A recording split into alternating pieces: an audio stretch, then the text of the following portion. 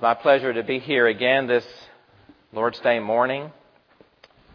And as we prepare our hearts and souls for the table of the Lord, which is spread before you,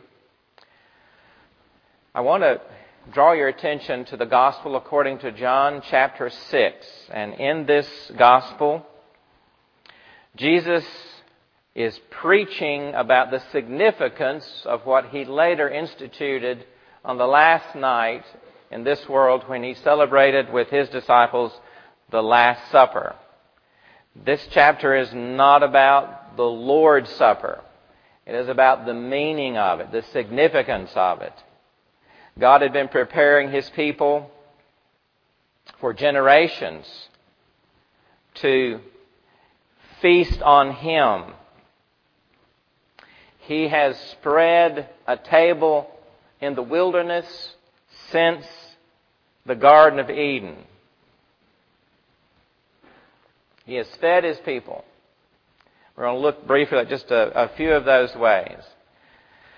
But the true significance of the Lord's Supper, the true, as we find it here in this Gospel, is that we might feed on Christ, not just at the Lord's table, not just one day a week, if indeed you're in the habit of feeding yourself spiritually throughout the Lord's day, or perhaps just the morning. But He wants us to feed on Him continually. And He has to get very shocking in how He is saying that.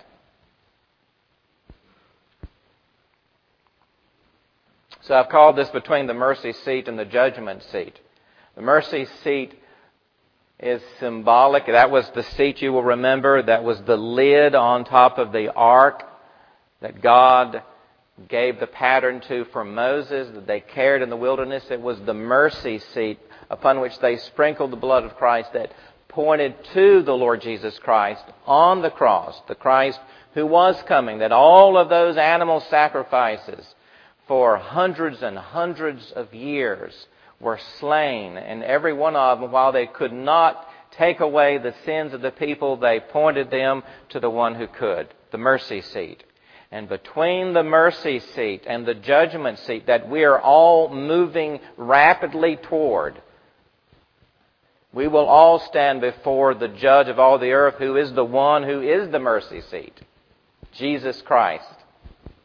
Between the judgment seat that we're all moving toward and the mercy seat of God is Christ. It's the table of the Lord. He spreads a feast for us in the wilderness. So that's what I want us to draw our attention to in the next few minutes as we prepare for the Lord's Supper. Now we're going to look at John chapter 6, and we're going to start reading in verse 22. Before this verse, Jesus has just fed 5,000 men in the wilderness. We don't know how many more wives, women, boys and girls there were. 15,000, 20, 30,000. That's really irrelevant.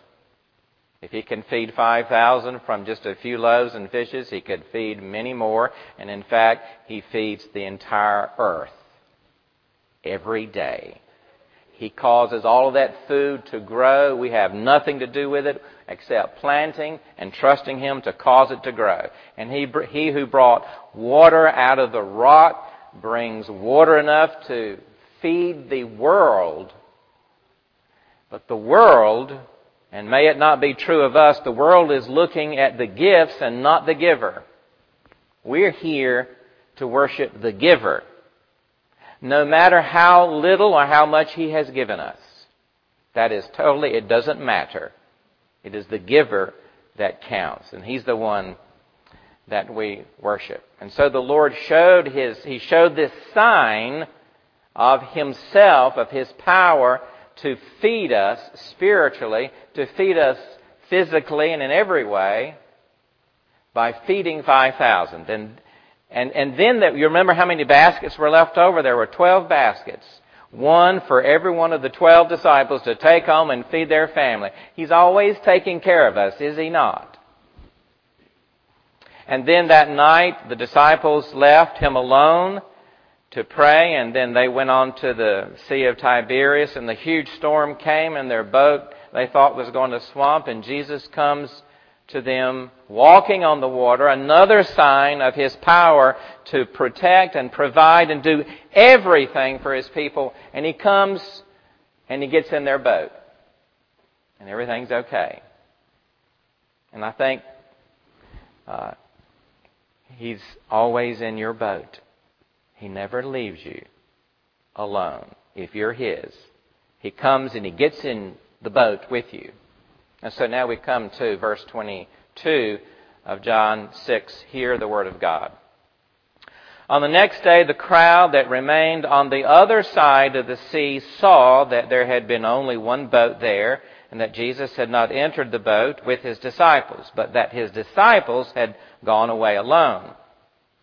Other boats from Tiberias came near the place where they had eaten the bread after the Lord had given thanks. So when the crowd saw that Jesus was not there, nor His disciples, they themselves got into the boats and went to Capernaum seeking Jesus. When they found Him on the other side of the sea, they said to Him, "Rabbi, when did you come here?"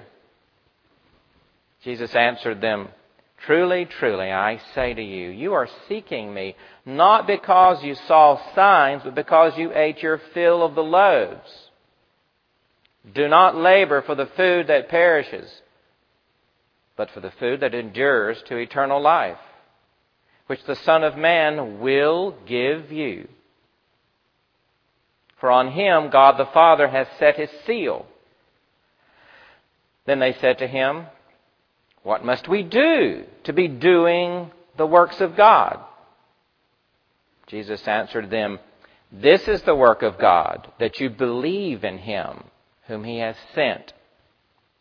So they said to Him, "Then what sign do you do that we may see and believe you?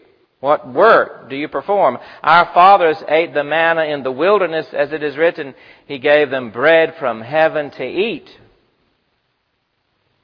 Jesus said to them, "Truly, truly, I say to you, it was not Moses who gave you the bread from heaven, but my Father gives you the true bread from heaven. For the bread of God is He who comes down from heaven and gives life to the world." They said to Him, "Sir, give us this bread always." Jesus said to them, "I am the bread of life. Whoever comes to Me shall not hunger, and whoever believes in Me shall never thirst. But I said to you that you have seen Me, yet do not believe. All that the Father gives Me will come to Me, and whoever comes to Me I will never cast out. For I have come down from heaven, not to do My own will, but the will of Him who sent Me.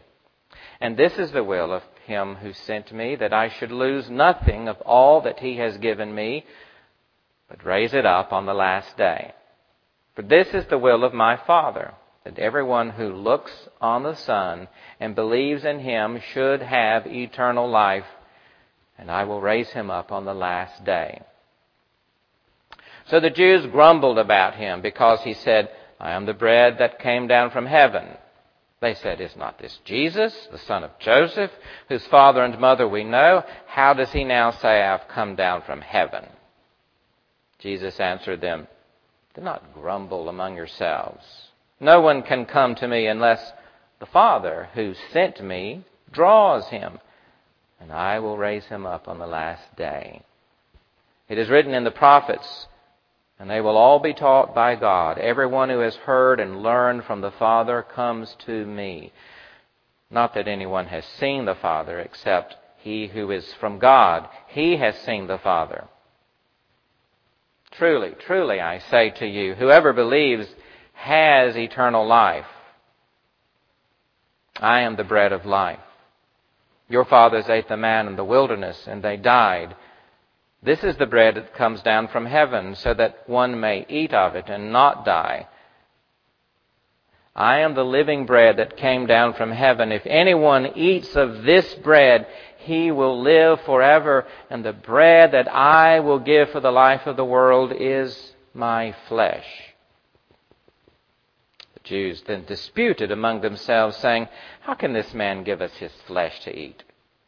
So Jesus said to them, "Truly, truly, I say to you, unless you eat the flesh of the Son of Man and drink his blood, you have no life in you. Whoever feeds on my flesh and drinks my blood has eternal life, and I will raise him up on the last day. For my flesh is true food, and my blood is true drink. Whoever feeds on my flesh and drinks my blood abides in me, and I in him. As the living Father sent me, and I live because of the Father, so whoever feeds on me, he also will live because of me. This is the bread that came down from heaven, not as the fathers ate and died.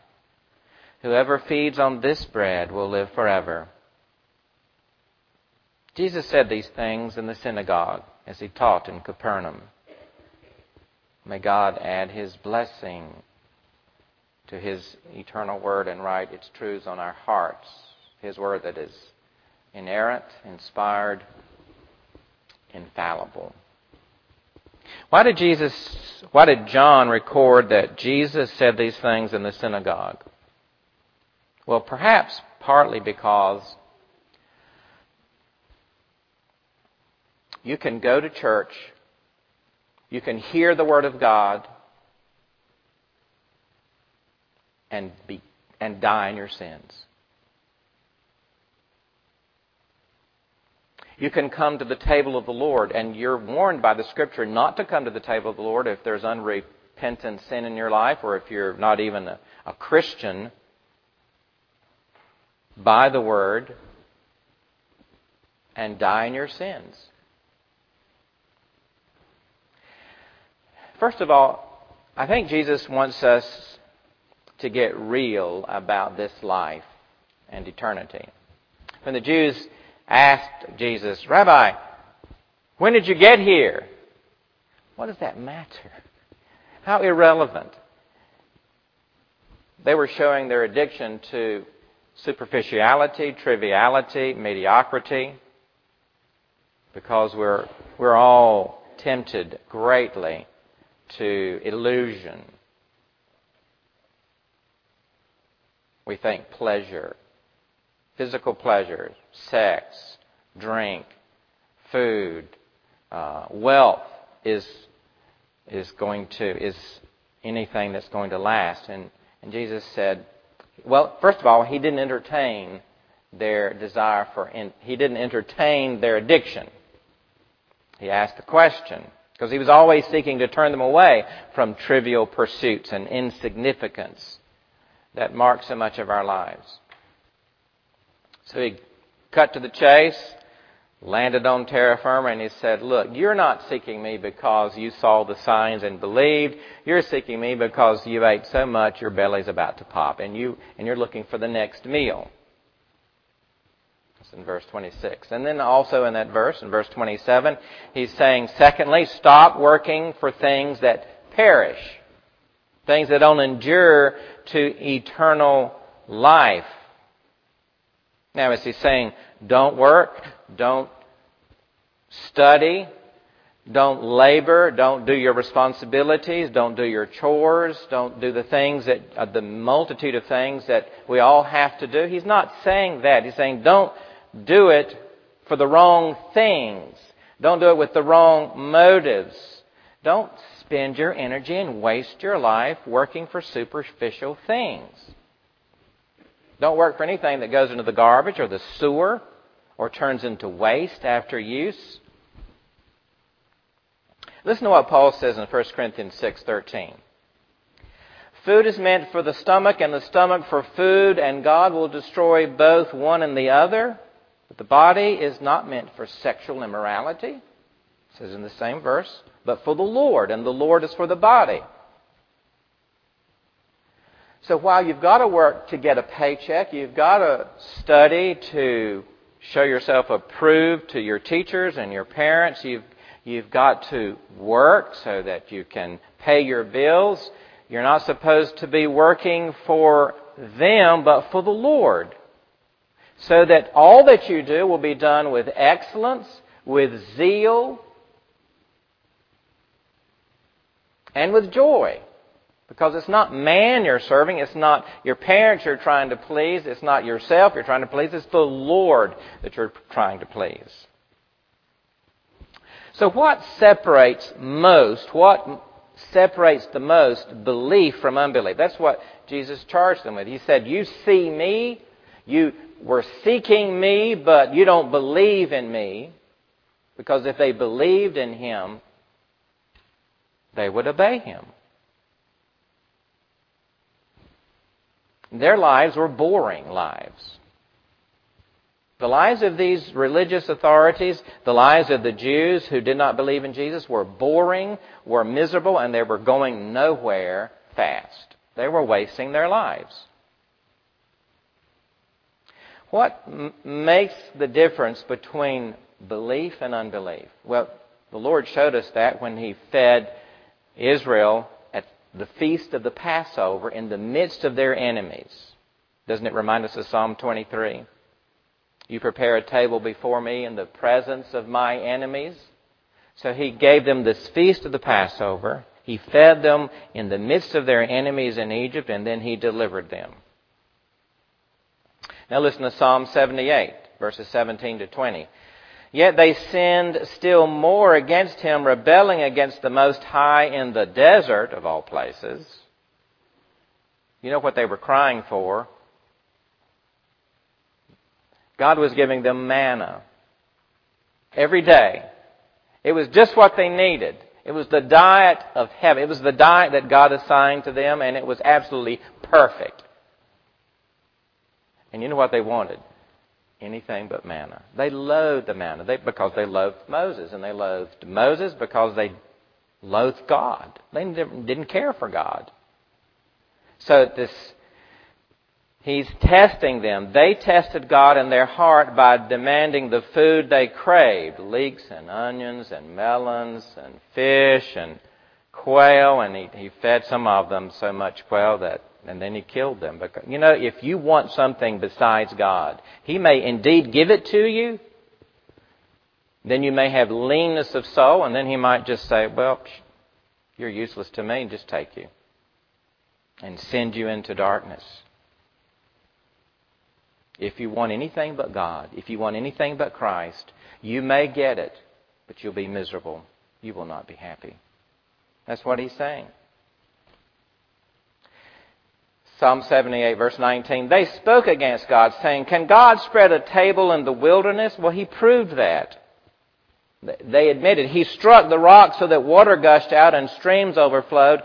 Can He also give bread or provide meat for His people? Well, of course He can.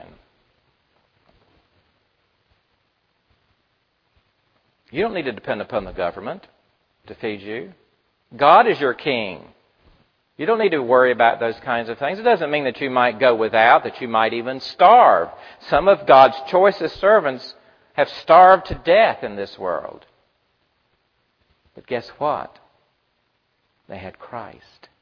And that's what this table is all about, is just to remind us, if we have Christ, we have all we need. We don't have to worry about other things.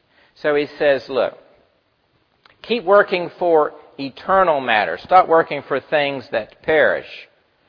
Because what the world needs, one of the greatest testimonies of God's people is that they need to see the difference between those who believe God and those who don't.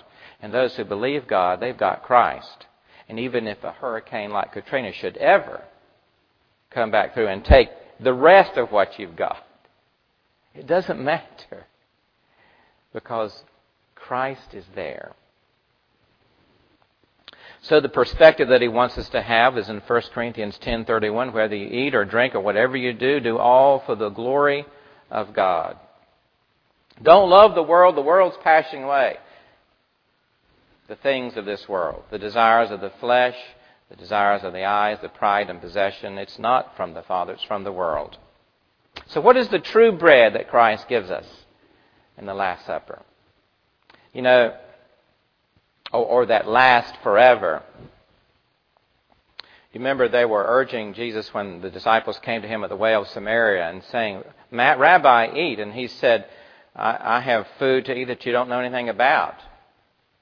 And then he said, my food is to do the will of my Father who sent me. And so Jesus is saying here in our text that the true bread, the bread of God, is Christ who descended from heaven. He came down to do the will of His Father in heaven, to seek and to save the lost. And they grumbled about that. And so He had to get radical. You know, Jesus never backed up. Christians, our churches will say, look, we're going to have an event, but we're not going to share the gospel because we don't want to feel people who are out of the church who come that we've invited to be threatened.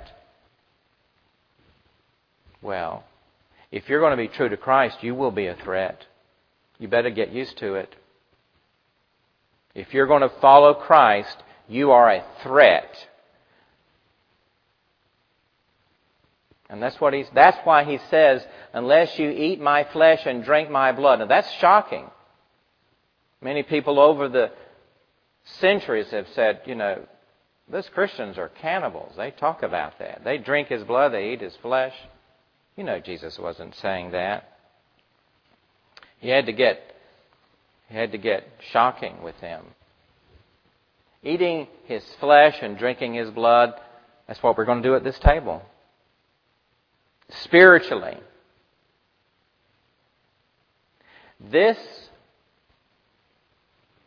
These elements on this table don't become the body and blood of Christ. And neither is the body and blood of Christ mysteriously in, under, or with them. It's not that at all. Jesus gave simple elements to remind us that unless we're feeding on Him. Now what does that mean? It means to be obsessed with Him.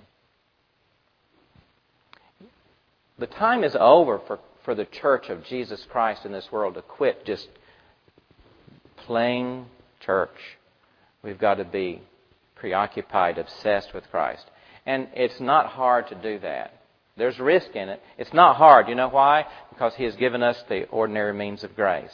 He's given us the Word, the sacraments, singing the Word of God, praying the Word of God, preaching the Word of God, reading the Word of God. And you can read to yourself and preach to yourself constantly so that everything you're doing, all of your labor is for the Lord.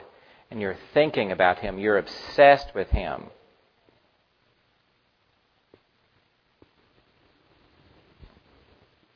I want to end by telling you the story of a little girl over 100 years ago in England who was severely burned. She was part of the Methodist Church at a time when the Methodist Church, Sunday school teachers, and even parents back then taught their own children to love and sing the great hymns of the faith. Most churches and most parents don't do that anymore. But this little girl had learned Jesus, the name high over all. She had had a terrible accident. She had been severely burned, and she was in a hospital in London, and she was dying. And so that night, the last night of her life, she's in the ward, and it's total silence. All the other people in there, they know that she is dying from these burns. And so all you can hear is the tick and the strike of the clock. And then suddenly, they hear out of the silence her little voice singing, happy, Jesus, the name high over all, in hell or earth or sky, angels and men before it fall, and devils fear and fly. Jesus, the name to sinners dear, the name to sinners given, it scatters all their guilty fear, it turns their hell to heaven. Oh, that mankind might taste and see the riches of His grace. The arms of love that compass me would all the world embrace. And then her voice trailed off. And for another appeared, there was just silence, and all you could hear was the clock. But the patients were listening. They had heard and they were thinking. And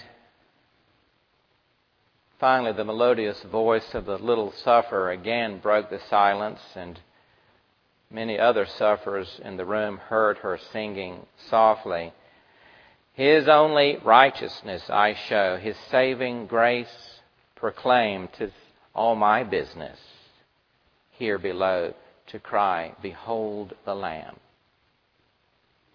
Happy if with my latest breath I may but gasp His name. Preach Him to all, and cry in death, Behold, behold the Lamb." And with that, the little preacher's voice was indeed hushed in death, but not until many had heard in the words of this tender song that she so sweetly sang, a gospel message they would never forget. We're coming to the table of the Lord that we might feed on Him by faith. And so let's prepare our hearts. Let's pray.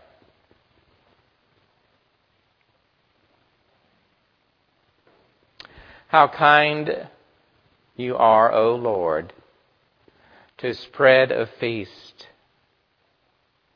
in the midst of our enemies, in the midst of this wilderness, that we might feed by faith on our dear Savior, Jesus Christ, who allowed evil men to nail Him to the cross, who took our sins upon Himself that we might live forever and forever proclaim that cross. And we pray this in Jesus' name. Amen.